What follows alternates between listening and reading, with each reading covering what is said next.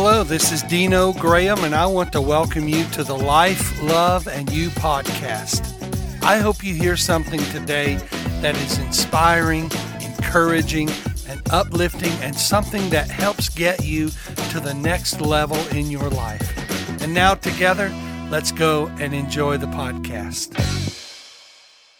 Hi, everybody. This is Dino Graham, and you are listening to the Life, Love, and You podcast. I am so excited to be with you today. I'm really enjoying sharing what's on my heart, on my mind, different topics each day, but I'm having a blast, and I hope you're blessed as well. Please click subscribe, click share, copy the link, send to all of your friends, family, even send it to your enemies. They will love you forever. I want to talk with you today about something that has just really, in my life, in the last 20 years, I've seen such an interest in this topic.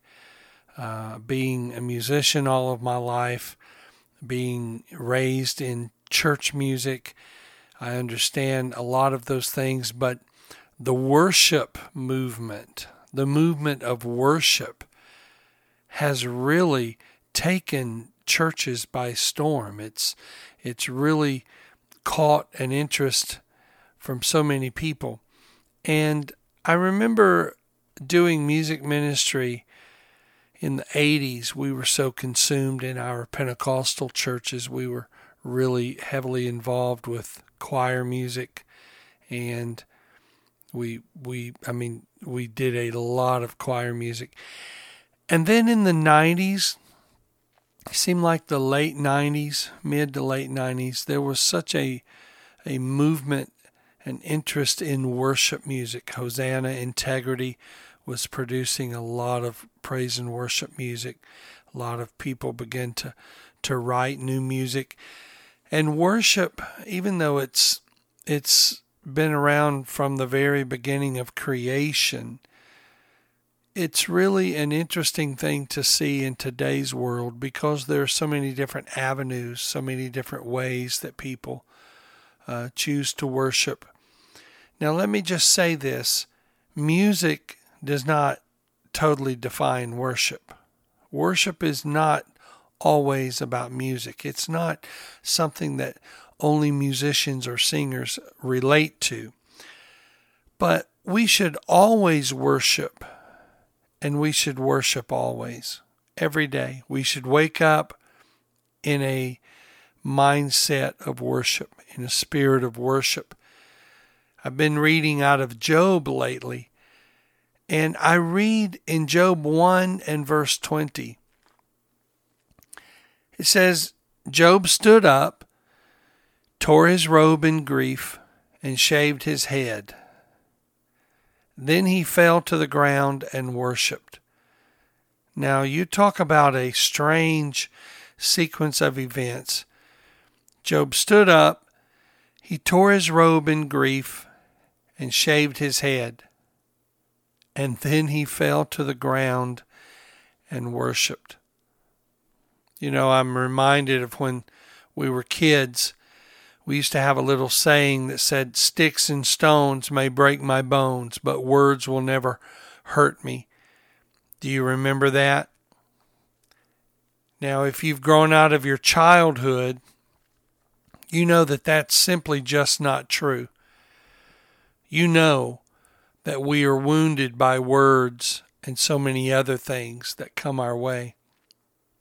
When life's wounds are deep, it can be hard to know how to heal. Sometimes you just don't realize how to heal. You know you need healing. You know the wound. You see the wound. You know what wounded you. You know what hurt you.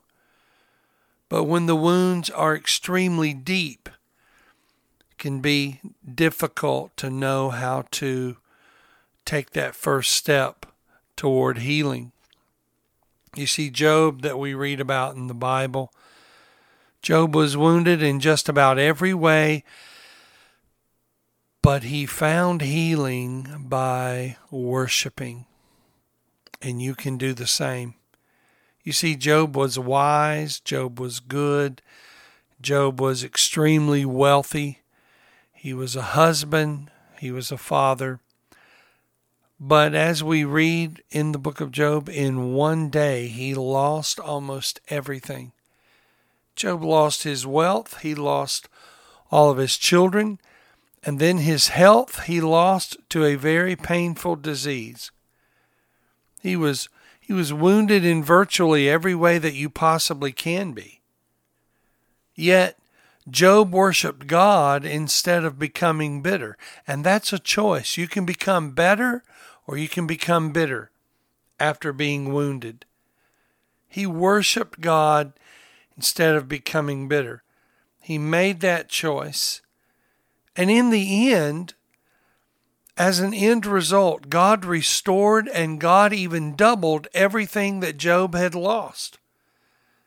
I read in Job chapter 36, verse 15. It says, and I'm reading from the CEV. I like to read from different versions, different translations and paraphrases. It says, hard times and trouble are God's way of getting our attention! Exclamation mark. Man, you talk about an appropriate exclamation mark. That's so true. Hard times and trouble are God's way of getting our attention. And at this very moment, God deeply desires to lead you from trouble and to spread your table with your favorite food. I don't care who you are. Food always makes you feel better. Comfort food. Food that you turn to when you need comfort. It might be a cookie. It might be some ice cream. It might be bread and butter. But you know, when you're going through hard times and you're experiencing trouble, that's God's way of trying to get your attention. And it's during those moments that the deepest desires of God are to lead you from that trouble, and He wants to spread your table with your favorite food. Because whenever you are wounded, God is waiting to turn the situation around. He sees it, and He wants to help you grow through that situation and bless you. That's why you're going through it. So He can help you get through it, and so He can receive the glory. The most important time for you to worship is when you are heartbroken. When your heart is broken in two. When your darkest hour has arrived, that's when you need most to turn to God and let God help you. The first way to worship when you are wounded is actually grieving. By that I mean simply tell God exactly how you feel. Just tell Him how you feel.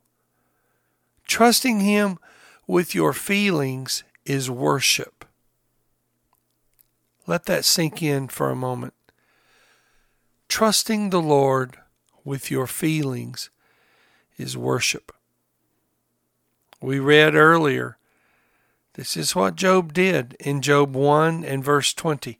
He stood up, he tore his robe in grief, he shaved his head, and then he fell to the ground and worshiped.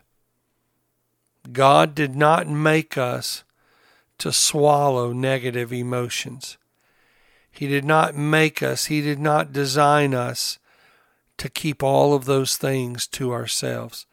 Because if you do that, one day you will be like a soda bottle that's been shaken, and you will explode everywhere, all over the place. It'll be a mess.